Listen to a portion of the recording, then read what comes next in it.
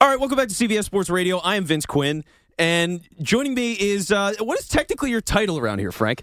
Jack of all trades, master of none, essentially. There you go. So Jack of all trades, master of none, Frank Marchese is here, and Frank works on the show, and we were talking a little bit before the show about something that Frank does that I think is absolutely amazing and super interesting.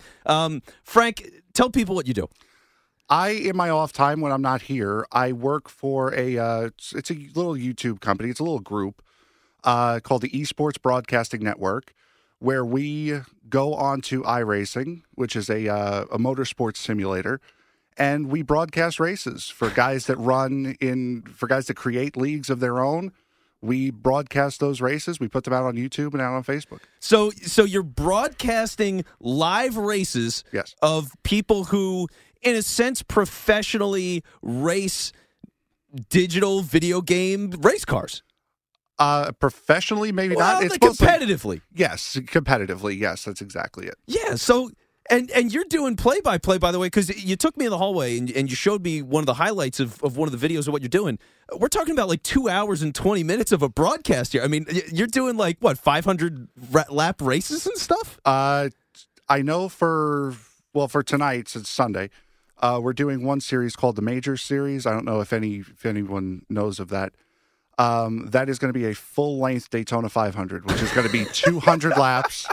I think 2 months ago, I did a full-length Indianapolis 500, and I've done a couple races here lately that have been pretty long solo, so it's been interesting. Well, yeah, and that's part of the thing, right? Okay, because here's the thing that I think is so fascinating about this. I mean, one, esports is totally blowing up in a billion different ways, and I've heard of NASCAR racers that have used simulators to, especially during COVID when there weren't races or in between races, whatever it is, they'll use video games to get locked in for an actual race. It's a standard part of the race week for them now is they go to the shop, they go to the race, they go into the simulator, learn the track, learn the car, and then try to apply it to what they bring to the track. That's so incredible. And it's so cool because, and this is why it's fun for you, and I'm curious for you, because for them, they are professionals that everybody knows, and the storylines and all that different kind of stuff.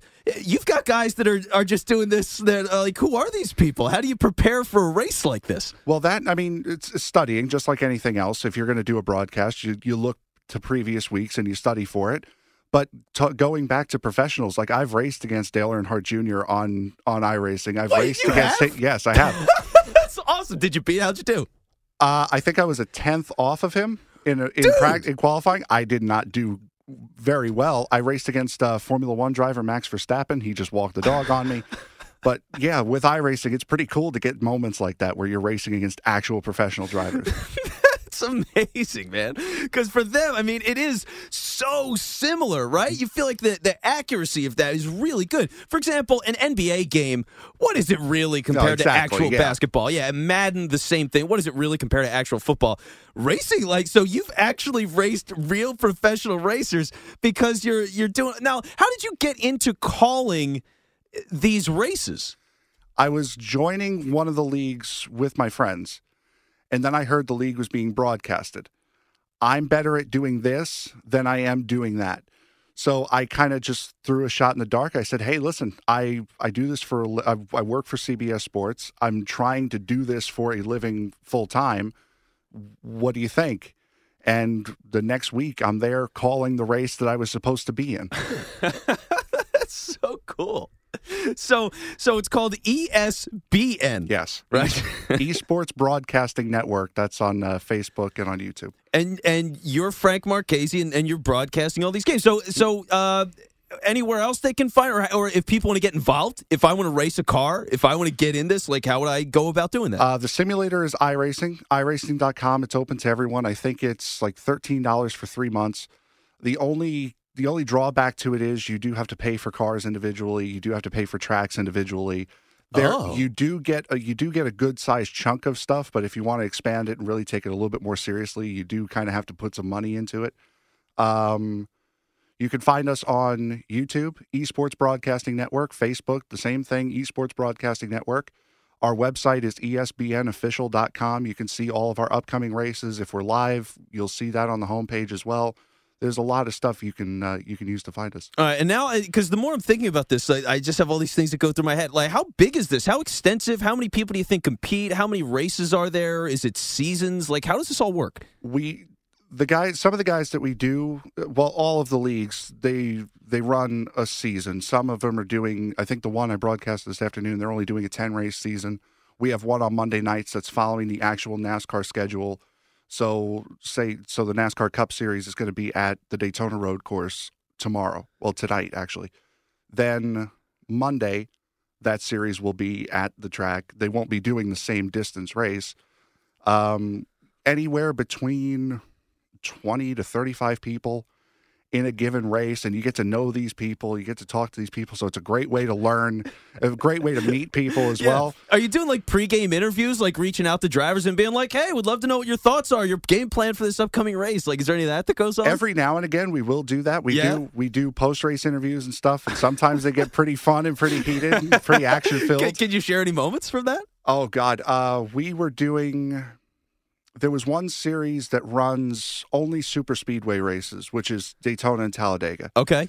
And this series on this night was doing a money race. So there was actual real money on the line.